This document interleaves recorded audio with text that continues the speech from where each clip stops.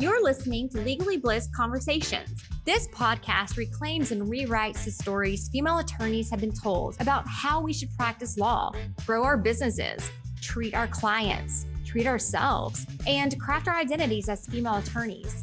We'll hear inspiring stories from current and former female attorneys, the ones who question the stories they've been told, the ones who aren't afraid to live boldly and step into their own power. We'll learn from women who define success on their terms. Through lighthearted and curious conversation, we'll unpack the challenges these inspiring female attorneys have already navigated. So join me on this journey.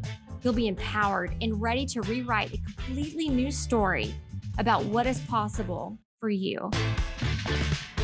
Hey there, I'd like to welcome everyone to the Legally Bliss Conversations conference room, which is a regular roundtable where lady lawyers get together to discuss an impactful subject matter that we think can help our audiences better navigate life and law. My name is Susie Hickson, and I'm a trademark attorney and the founder of the Legally Blissed community. While female attorneys are incredible advocates for others, they do seem to struggle a bit with self-advocacy. Hence, the Legally Blissed community was developed to give female attorneys a platform to network, collaborate, and support others. Our community challenges social constructs about how female attorneys are taught to practice law and how we're supposed to show up as lawyers.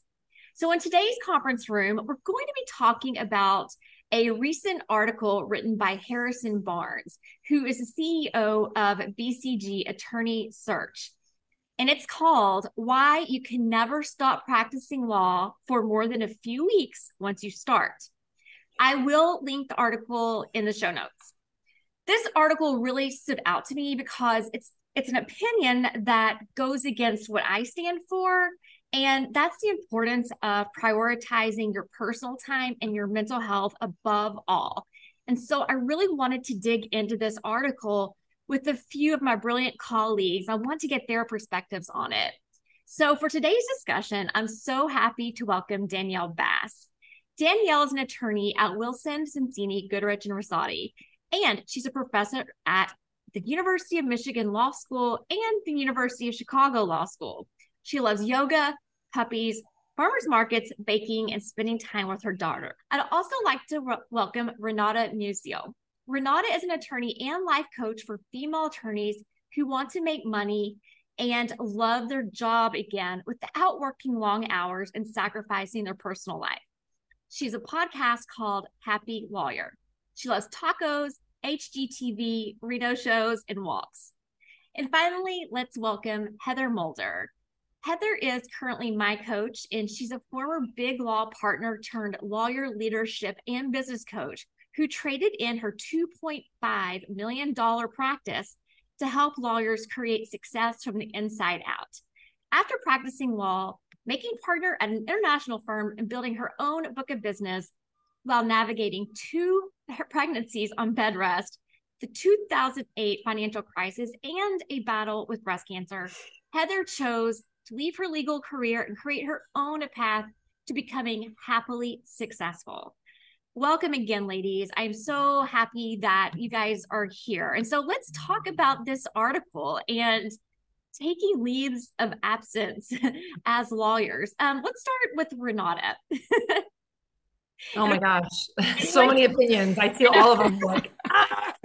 Yeah, you're like immediately to my left here, and so I'm not sure how this is going to appear on everyone else, but let's talk about it, because I know that you are one of the more recent of my colleagues who left practice of law some time ago, and you've gone back into it fairly recently. So I'd love to hear your perspective. Yeah, so my short absence was about 10 years long. And I left the practice relatively quickly after starting. So for a multitude of reasons I didn't understand. I was diagnosed late in life with ADHD. I think I was in the wrong practice area to begin with. So many things, right? Like that you just, as a young lawyer, don't quite get about yourself as a young woman, navigating a professional career. So, it sort of was this variety of factors for me that caused me to leave. And ultimately, it was really just unhappiness. And I left and I was staying home with kids. Now, I did do a multitude of things in the last 10 years. I mean, raising kids, number one. But when I read this article, I was really, I don't know, just like angry because I think that it's sending such a wrong message. Of course, Harrison Barnes, is that even a real name, first of all? Can we? But I'm like, of course, as like a white male to be writing this type of article, so many things were triggered for me. And I will say, yeah, is it super easy? Maybe, maybe not, but that does not mean that it can't happen. It doesn't mean you can't go back. And to be honest, I think today I'm a better lawyer. I'm in a better firm. I'm in a better, right? Like, cause I know so much more about myself as what I want as a lawyer, as what I want as a woman, as a mom, as a wife, as just like a human. So, is it challenging? Yes, but that doesn't mean that you cannot do it. Absolutely not. So I strong disagree with this article. So I'm glad to be here. Thank you for letting me share. Yeah, I'm so happy you're here. Yeah. So his premise is that while taking a leave of absence, and this is what he says, to travel the Far East or write the next great American novel sounds amazing. In all likelihood, you will not be welcomed back into the legal profession with open arms if you decide to return. And he says when and if you decide to return, as if you're going to definitely return. The legal profession does not look kindly upon people who take extended breaks, and he discusses the reasons why in the article, which I thought was a really interesting article. But yeah, I'd love to hear from Heather and Danielle. Well, I have a problem with his assumptions. Like, I think yeah, I know people who have taken leaves of absence. Not one of them have done it as a whimsical thing or for payback for all that they've done. Which are the two reasons he lists for, why you can't, don't do that. These are the assumptions he's made that's why. And then he expressly states, I'm not talking about those of you who leave for mental health, physical health, sanity issues, which is 99% of the people out there at the end of the day, that or because they've had kids. But I would say some of that is more of in my experience, stress, anxiety related, because they haven't figured out how to like fit them all together. And so I think his premise is BS, to be honest with you, because he's making this assumption that just doesn't exist. There aren't lawyers that I've ever seen that take these extended leaves of absences and come back because they just want to go have fun and write a book and not, and then one day come back. People who go off and do those kinds of things typically find that they were not meant to practice law and they never come back. And that's their intent when they leave. Although it also assumes, though, that if you do leave for those reasons, that there's a problem that somehow doesn't carry any weight or value. So let's say you did go off to write a book or even take a sabbatical, like for your mental health or not, but that assumes that there isn't some value that taking that rest or writing a book or traveling the world, like that you can't bring value to being a lawyer in the future. So yeah, no, I agree. Well, his whole whimsical, like it's just some whim that you like. I think that's BS. Like that's not why people do it. Yeah. Even those who go to write a book, even those who go because they want to travel and they've not had the opportunity, there is a purpose to it. And he is automatically assuming that most people who do this or want to do this, there is no purpose, right? It's just some whim that they want to go. And I'm like, that's not really how it works. It's so funny to me because I see in my two professional like worlds, big law being one of them where it's just like you are part of the machine, you grind, like 9 to 5 doesn't exist. It's just like you are always a lawyer. Even, I had a partner recently tell me like, well, I've had plenty of vacations that were ruined due to, a deal closing or something like it's a matter of fact. Like I don't deserve rest. I don't deserve to go on vacation with my family. And then in this world of academia that I'm in, where like rest is inherent to success, like this idea that like during the holidays, like the universities shut down, like we are not available. Like people will send email, but there's no expectation that like much happens during those like built-in periods of time. and you come back rested, ready, you've spent time with your family. And this idea that like if you were to take a sabbatical and go study at a different university or decide to travel, that only makes you a better professional, and it doesn't take away from the professional success that you might be having where you do, practice or teach. And so it's so interesting to me that these two different just like dichotomies can exist really, really simultaneously. I took time off between my two law firms. I took a whole month, and I remember I originally was only taking 2 weeks off, and I decided to take a whole month before I came to Wilson. And I remember asking permission from the partners at Wilson Sonsini to extend my start date. And I remember thinking like, wow, the balance of my rest weighs in someone else's hands, and how unnatural and inorganic that felt. But I think there's some truth to it. I think that the big law machine expects you to be ready and willing to work at any time. And if you do take time off, it's seen as a demerit, and it's not seen as an opportunity for you to better yourself and to be, more well-rounded and truly like a part of yourself. And perhaps it's less of a problem of Harrison and a problem of just like the big law mentality. But I've succumbed to it too. I have a environment where it's like you can take unlimited time off. And how much time do our friends, in big law take off under those unlimited PTO policies? Yeah, I mean, I think there's a cultural issue going on within big law, especially. And I don't think it's always the firm's fault. A lot of this is choices people choose to continually make and enforce upon themselves. I've seen partners at big law, because I was in big law, take sabbaticals, take like 18-month sabbaticals and work.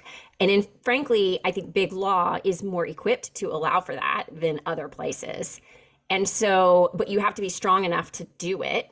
And I will say, caveat here, when I've seen it actually work, they've been senior people, usually partners with books of business, mostly men. I do think there were women who could take it without really an issue similarly. But again, I think you have to have a certain status within the firm for the firm to be willing to work with you on it. At least that's been my experience. So I do think there are caveats to being able to take it. I totally agree with that. Yeah, I think that there's definitely, I don't have big law experience. I will say that the practice area I was in before was commercial litigation. And so even making that switch, now I'm in family law. And even that choice was very purposeful, because I did not, I wanted more flexibility. I wanted just a different type of environment. Is there, so I maybe agree with some of his article where, to go back to, let's say, a big law job or any type of firm where they expect you to be a cog in the wheel, or you're supposed to be just billing hours. It can be, I can see that being challenging, so there is maybe some sacrifice that you have to make. I think, it's dependent on the individual. I think generally this is like a cultural thing, Heather, as you sort of bring up, what are the attitudes about, how do we look at people who take a break, who leave? How do we welcome them back? How are we, even looking at women who take maternity leave, right? Mm-hmm. Like it's in firms now, sure, go ahead, take your maternity leave, but then how is that woman treated? Is she making partner, so I do wonder and ask myself a lot. I wonder if, as this sort of, I don't want to just label it as like boomers or any type of like generation in particular, but I do wonder if this sort of stereotypical, right, like white male, 50s, 60s plus, like if as they start to retire, as this like sort of new regime starts to take over, and is that something we're going to see change? I don't know. I'm hopeful for that, but I think, Heather, you're right. Like it's like,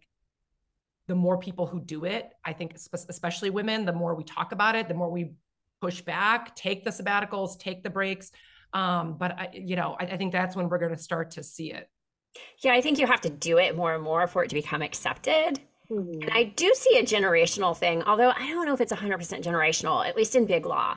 So my experience in big law was this. If you were a male attorney who was more senior, you automatically had a stay-at-home wife. And those with stay-at-homes had very different viewpoints on what you did and did not do and how you could work. And because they had different constraints, right? They had to bring in the money. And so they had a very different viewpoint of, no, it's always work and I have to do this.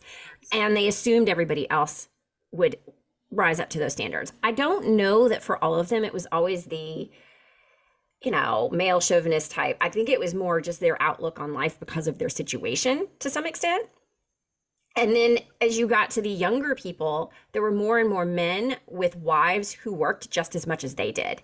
They had a very different outlook than the guys who were same generation as them, but also had stay-at-homes.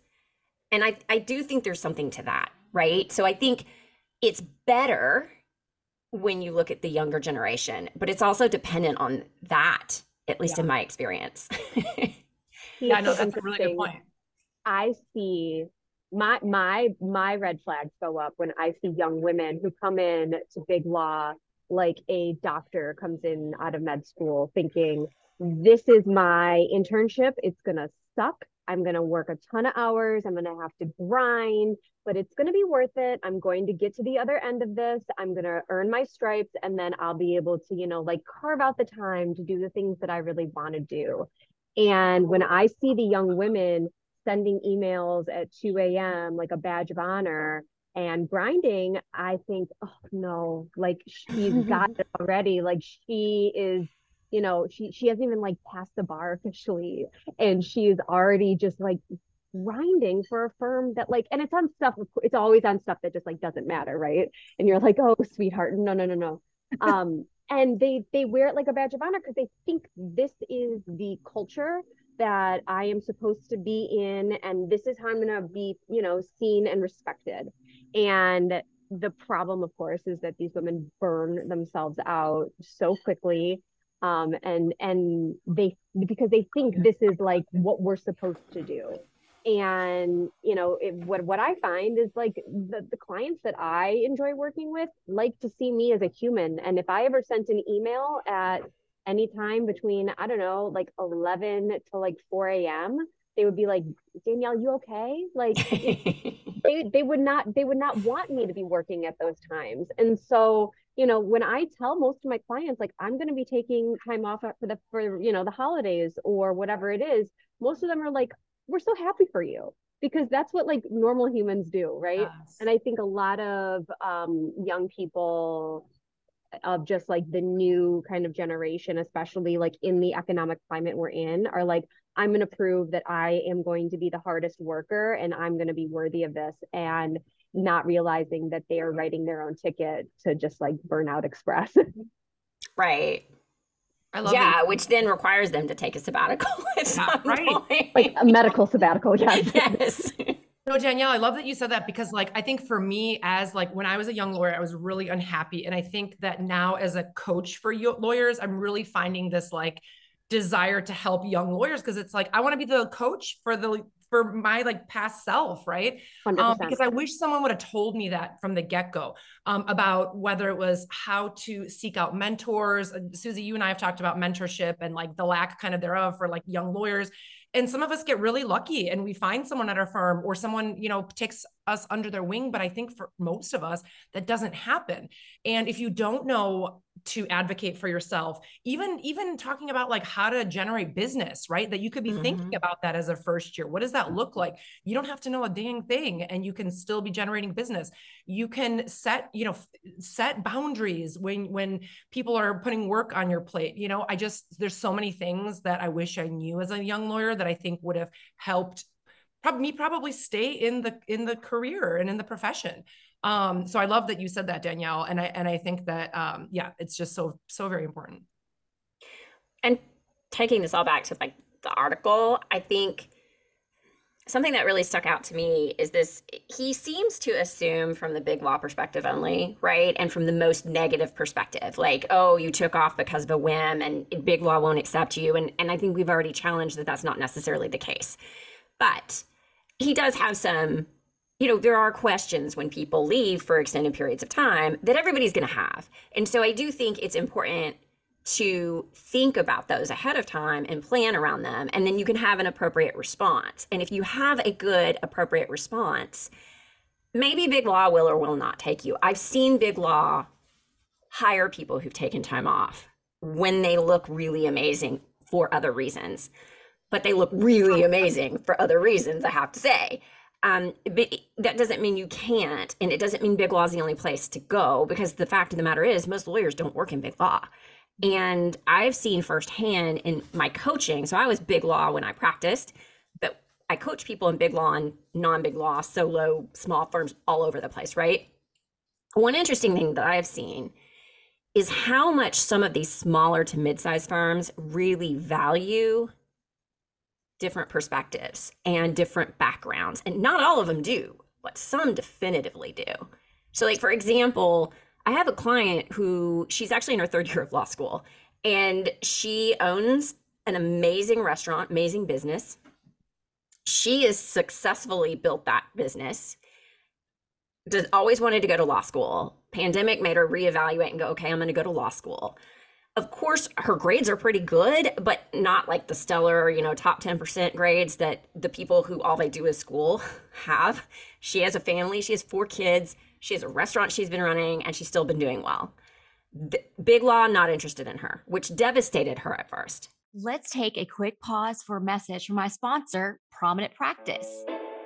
Are you thinking about a career transition from Big Law or partnership to a solo practice, selling your practice, or maybe you're launching a project unrelated to law? Whatever the reason for your transition, you'll need support along the way.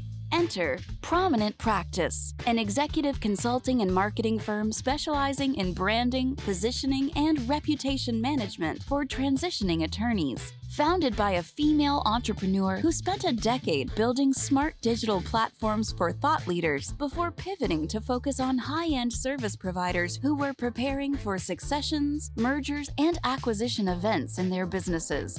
If you're thinking about making a big business move, don't risk losing the ability to leverage the reputation you've spent your career building. Let Prominent Practice be your guide. Visit prominentpractice.com/bliss for an exclusive introduction. But now she's realizing how much these smaller, more entrepreneurial firms really value her background. And granted, it's not the same thing as taking a sabbatical, but I think it kind of is. Culturally, it's the same kind of like mindset. Depending on why you took it, what you did, how you can spin that story, you could be really valuable for having taken it to some people. Mm-hmm. I can speak to that 100% too, because so my background, like I said, I was in commercial litigation. I left to stay home with my kids. And over the course of the last 10 years, I coached, I was an entrepreneur, I built businesses, I pursued, some creative endeavors. And literally my cover letters, when I was applying this fall to firms, I sort of was joking, not joking. I said, my first line was like, I don't have the experience you're looking for. You will notice a large gap. I called it out. I said exactly what it was. And then I sold it. I said, this is why these skills, I was helping build these businesses. I had a family business that I was consulting for, doing marketing for, all these things. Now I'm at a firm where I am working as a lawyer, but also they want me to help with their marketing, their business development, right. And I'm thrilled. Like, I'm so excited because it's not just me, churning cases and pumping out, hours. It's me actually getting to have that creative, play up to my entrepreneurial skills as well. And so, yeah, Big Law never would have looked at me. A lot of law firms actually would have never looked at me. And that's okay. That, in fact, really just narrowed, I think, the field for me for me to find the right fit. Is this going to be where I'm going to be forever? Who knows? But like, I'm thrilled right now. This is great. This is a great stepping stone for me. So I love that you pointed that out, because it's absolutely possible that, you're going to find actually like a better fit for you. Yeah. And I love that you sold, hey, I might have a legal gap, but that legal gap is actually a benefit to you. And here's why. Because it is. It gives you perspective and so many other But here's the funny thing about lawyers, and I see this all the time. I can only do X. I'm a lawyer. I'm trained to be a lawyer. I can't think about marketing. I'm not good at that. I'm not good at, sales. I'm not good at all this other stuff. And it's like, no. You need to be a business advisor as well as a lawyer if you're really going to be successful. And there are a lot of other skills that go into that. And so you can sell that. And that's where I think people, yes, it narrows. If you take a sabbatical, it may narrow your target market because there are just some lawyers who just don't get it yet. But I do think the market is changing in that area. And I think that it's easier to sell than you think to the right people. I think you have to look at yourself as like a business or a brand, as like an individual lawyer, whether you're at a firm or you're on a sabbatical, whatever. Like at the end of the day, it's like, okay, I don't just have my legal experience to offer. I have all these other things, even if they're personal interests, like that makes you really good at things. Even, the stay-at-homes that are, you're not doing nothing. None of us are like on a beach break. I mean, even that, I don't know, you're very rested, right? Like there's a way to spin it and sell it. I just think that you got to just figure out a way to do that. But they're definitely, I mean, you're bringing value either way. As someone that's currently on a beach break, I can also attest that you are always be selling, right? Like at people that I talk to, I'm in one of the most beautiful places in the world, and I meet people that I connect with, authors and business people. Yes. And like, I'm doing business development. It's not like I'm not taking somebody to lunch and like showing them a business card in the traditional sense, but like I've generated business during some of these trips. And so like, I think that the conception is totally right, that like, if you think of yourself as a brand and you are always like, I enjoy being a lawyer. So I'm starting from the premise of that, right? Like when people are like, what do you do? I'm like, oh, I'm a lawyer. Like, I hate my job. Like, of course, no one's going to want to like talk to me about what I do. Right. But like, I enjoy what I do. And so like, when I talk to people around me, I connect with them. And so continuing to like always be that person, no matter where you are, is only going to make you just like a happier person. But you're also going to be able to sell yourself. I think it's totally right too. I love that perspective of no matter where you go, you're still kind of in your own brand, right? And a business development for your practice can happen anywhere, right? On the beach, I remember I would always meet people when I was traveling, like on a plane. Like I would always like meet someone that could be a prospective client. One of the reasons, it's kind of going back to the article a bit, one of the reasons that Harrison Barnes said you should not take a hiatus. This is one that really stood out to me. He said, future firms will think that your law job and firm will not be your all-consuming focus. I mean, heaven forbid here.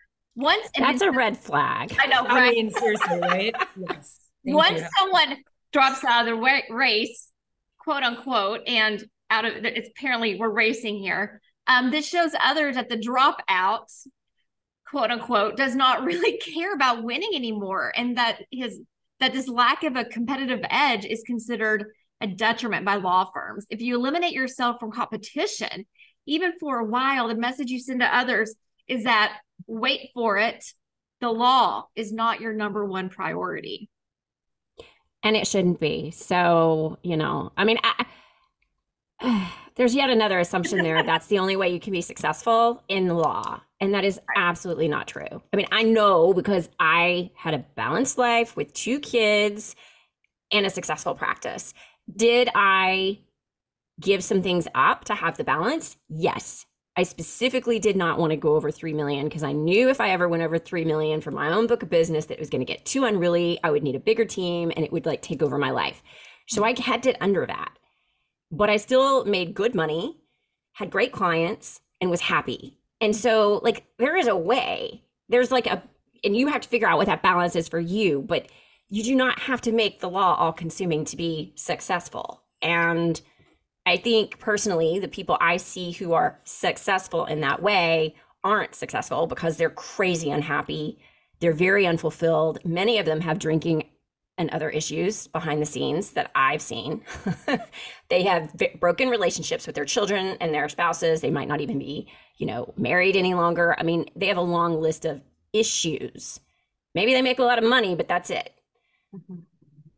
I think that's his underlying assumption, honestly, in this entire article, that like, yes, money is the is the, you know, definition of what is successful. And that's not the case, you know? And I think too, as young lawyers too, I wish someone would have also taught me how to consider, like, what is my definition of success? What do I actually want? What do my day-to-day life to be like, right? Because it's not just, yes, what practice area, maybe what type of firm size, do you want to be at home, you know, working in an office, but also like, do you want to be home at 3:00 for your kid's bus? Maybe, maybe not. You know, do you want to be working on vacation?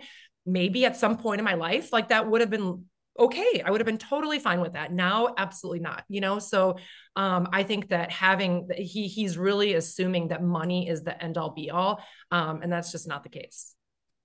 So funny too. And I think I'm around this a lot because I'm seeing so many students, but like the law school culture is so primed for that, because all of these, you know, students are taking out a ton of money to go to top law schools or even just like private law schools, and they walk out with, you know, triple digits of debt, and they're thinking, okay, what's the best way for me to get out of this? And so even if they think, okay, I'm going to spend 2 years in big law, do my time, make a ton of money, pay down my loans, they get those golden handcuffs. I mean, and they're very, very difficult to take off. And you get accustomed to a certain type of lifestyle.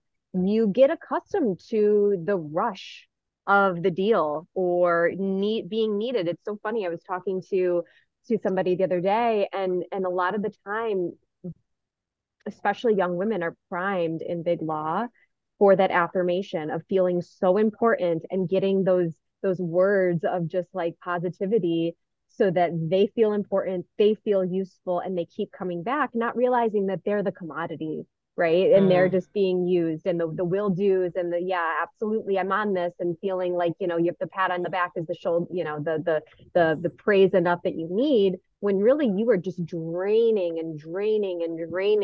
you know, your bucket. And sometimes it's not just the money, but it's the accolade. It's the, you know, okay, I'm going to be senior associate, I'm going to be counsel, I'm going to be partner, I'm going to be equity partner, I'm going to be the rainmaker, I'm going to go up and I'm going to feel so important. I'm going to be so important. It's the stroking of the ego, right?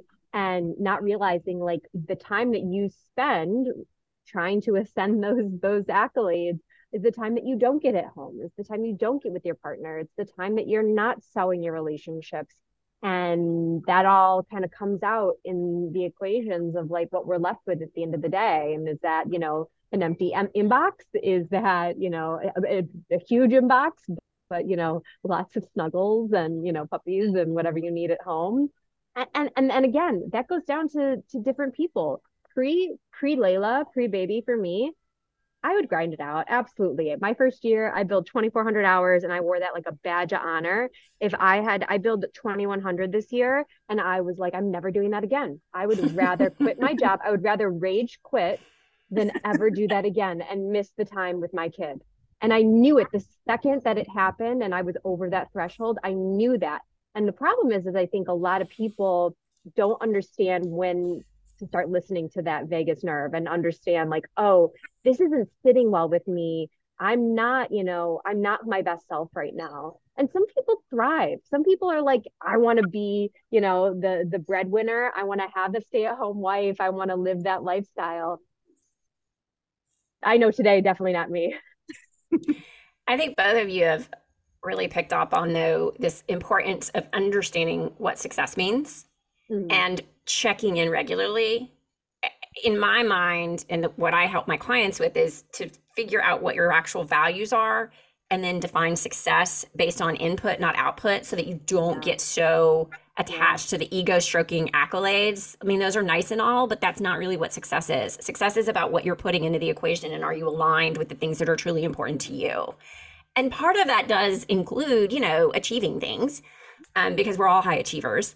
But if you have that strong success definition from the very beginning, and then check in at least annually with, okay, where am I? Because your circumstances change. Like, you're right. When I was pre-children, I didn't have a problem grinding out more hours. Although one year I did, because it was so crazy. I think I could count on one hand the number of days I did not work. And that's when I knew I needed to make a change. But, you know, I think that's the other thing is life changes, circumstances change. what you want changes, your priorities change, all of that change. So you've got to regularly check in, at least annually, and look back and go, okay, where am I now? What's important to me now? How is my success definition changed for me now? And then go after that.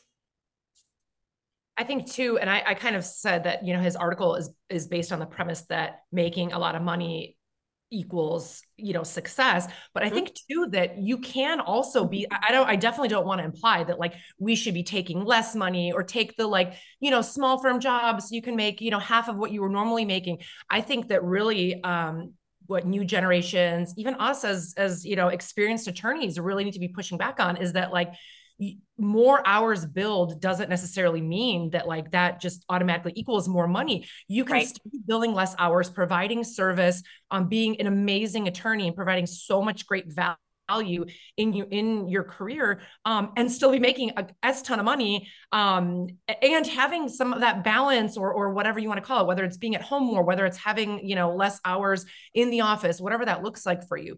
I think we just need to be standing up for it more, demanding it more. And that's how it's going to happen. So I, by no means, like, I'm not like, take less money so you can have a balance. Hell no, get the money and also have that balance. Yeah. I mean, I think it's also, I think we have this attitude of having it all and doing it all. And it's just not possible. There are trade-offs. Like it's just intentionally making them like with real intention and understanding what is most important to you.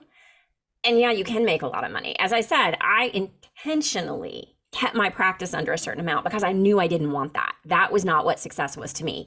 Could I have made more money? Yeah, but I was already making a lot and it was more than enough at the time, right? And so had I stayed in the practice and not gotten cancer and not ended up on this path, eventually my kids would have gotten older. I would have had more time on my hands and I probably would have wanted to grow my practice bigger because I would have had more free time on my hands that I would have wanted to fill up. Maybe not. Maybe I would have wanted to take more vacations. I don't know. But again, you make those intentional decisions as long as they're intentional. I think where we have trouble is we don't make them very intentionally. Mm-hmm.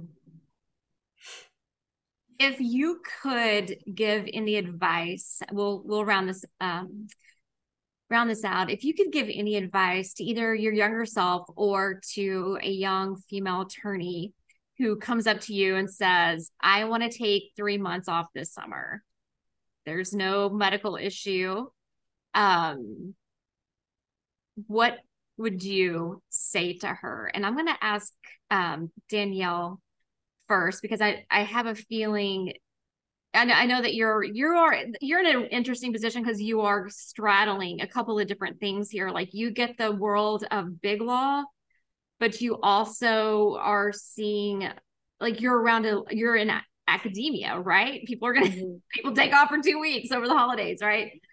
I'm kind of curious, and you're around a lot of younger lawyers or soon to be lawyers. So you can just like put yourself, kind of imagine one of these young women come up to you and maybe they've been out a year or two and they're like, I want to take 3 months off. Maybe they're not writing the next great American novel. But maybe they do want to go abroad for the summer to learn something new or whatever. So an interesting, I guess, like asterisk to all of this is I took a year off in between undergrad and law school to work full time. And I remember so many people were like, I can't believe that you're not going straight through. Like, what's wrong with you? Because this was a long time ago, right? This was 2011 for seventh grade. And it was the best year of my life. It was the best year of my life. I worked at a consumer protection law firm. I learned as much as I could about the legal profession. I learned that I did not want to be a litigator. I went to Costa Rica for 2 weeks and I did teacher training, and it was my Eat, Pray, Love trip. And I decided, I did a ton of yoga. And I remember when people would tell me, like, I can't believe that you're going to be taking time off. I was like, but I know my why. And I think if I had worked my, 2,400 hours my first year, whatever, and I wanted to take 3 months off, as long as you are connected to your why and you know how that 3 months is going to impact you and how it's going to shape you, post 3 months, do it. I think that there's absolutely nothing wrong with taking the time that you need to fill your own cup so that you so you can be your best self. I think that you have to be prepared for a lot of pushback, and that's something that you can't control. And as long as you're comfortable with the questions and you're comfortable with some of the attitude, as long as you're comfortable with your why and you see your big picture, it's all going to come out in the wash. I love that, Danielle. Know your why. Yeah. Renata. Yeah, I would say do it. Because I think, again, I feel like there was a lot of decisions I made as a young lawyer. I mean, this is even in college, right? Where you're like, oh my God, I can't do this, or I shouldn't do that because it's going to have this huge impact on my life. And it really doesn't, in fact, the impact it makes is, I don't want to say I regret anything, but right. Like then things get only more complicated as you get older. You get you have children maybe, or relationships, or you are at a job maybe that you don't feel as comfortable taking time off at. So I think that when you are, less experienced, you've got more flexibility. I think that you're take advantage of that time. But also I think, to kind of Heather's point earlier and what Danielle said, like you're kind of always selling. And so I think if you are keeping, know your why, understand that you can take that experience and sell it as a value add, as something that even if it's purely just your own personal mental health, your own experience, right? Like that is still very important. You're going to have greater stories to tell in the future. I say do it 100%. I love it. Heather. Well, of course, they've said most everything I wanted to say, but I would say, so know your why, obviously, but also know the policies of your firm and understand what they are so that you can sell your why using their language. It makes it easier to do. And if they don't have policies, yes, it's harder, but you can still sell it, right? Mm-hmm. And then do not worry about what that means as to how they will perceive you after the fact. One of the things I would say is I learned the hard way after being on bed rest for both of my kids. And then the second child, I was a partner. First child, I was not. I was trying to make partner, not taking extra time off because I felt like I couldn't, right? After I gave birth, I cut short my maternity leave because I was out because of the bed rest. Biggest mistake of my life. And I looked back and realized, I took that time the first time around, and some people kind of balked of why are you taking that extra time? But a year and a half, 2 years later, nobody cared anymore because I was working hard. I was showing up. I was like, that perception does go away over time. So don't worry about it. Yes, some will give you pushback. Yes, some might view you differently up front, but over time, if you do your job, you'll be fine. People have really short attention spans. They're not going to remember, right? Yeah. Yeah, I was looking here. That's their problem, not yours either. No, right. It is. Yeah, I would say take the sabbatical. Like and this isn't, I don't know. I think about some of my biggest regrets in life are the things that I didn't do. They're not the things that I did do. I mean, I did things I regret, of course, but like I look back, I'm like, oh my gosh, like I should have gone to that concert. I should have gone to Singapore and not worried about, but I should have taken the opportunities when they're there, right? And if you have that opportunity and you know your why, and I love kind of what Renata was saying, like, it's part of you. Your why can be part of you, and you can sell that as long as you are in line with your firm's policies. Of course, like Heather's got, I love that too, kind of wrapping it all in. And if you're not, then maybe that firm is not for you. You know, maybe that you need to reevaluate that. Like we talked about, maybe that's a red flag. Like if that really doesn't sit well with you, I mean, we have choices. I think that's the other thing that we've talked about a lot is like, you have choices, be intentional. Yeah. I love Absolutely. that. And I will, a final thought, everything you regret at the end is almost always what you didn't do. 100%. I mean, I know this firsthand, thinking I was going to die when I was diagnosed because the prognosis initially was not good. That's really what you regret, are all the things you didn't do that you thought about, that you wanted to, and you didn't. The things you tried that you turned out not to be right or you so-called failed at, those are not the ones, you don't think about those things again. Thank you for that, Heather. It's a really good point. Guys, thank you all so much for hanging out with me and talking about this awesome article that Harrison Barnes wrote. I'm thinking about sharing this podcast episode with him.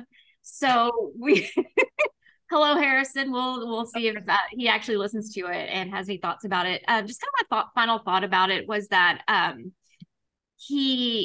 think his warnings kind of come from a good place, but I think he is overbroad in his application, and he does make a lot of assumptions that aren't necessarily realistic or applicable to many of us. So thank you all so much for being here, and we'll see you in the next conference room. Bye, guys. Bye. Thank you so much for hanging out with us today on Legally Bliss Conversations. If you love this episode and you want to hang out with other inspiring and light gold female attorneys, be sure to join the Legally Bliss community at legallybliss.com.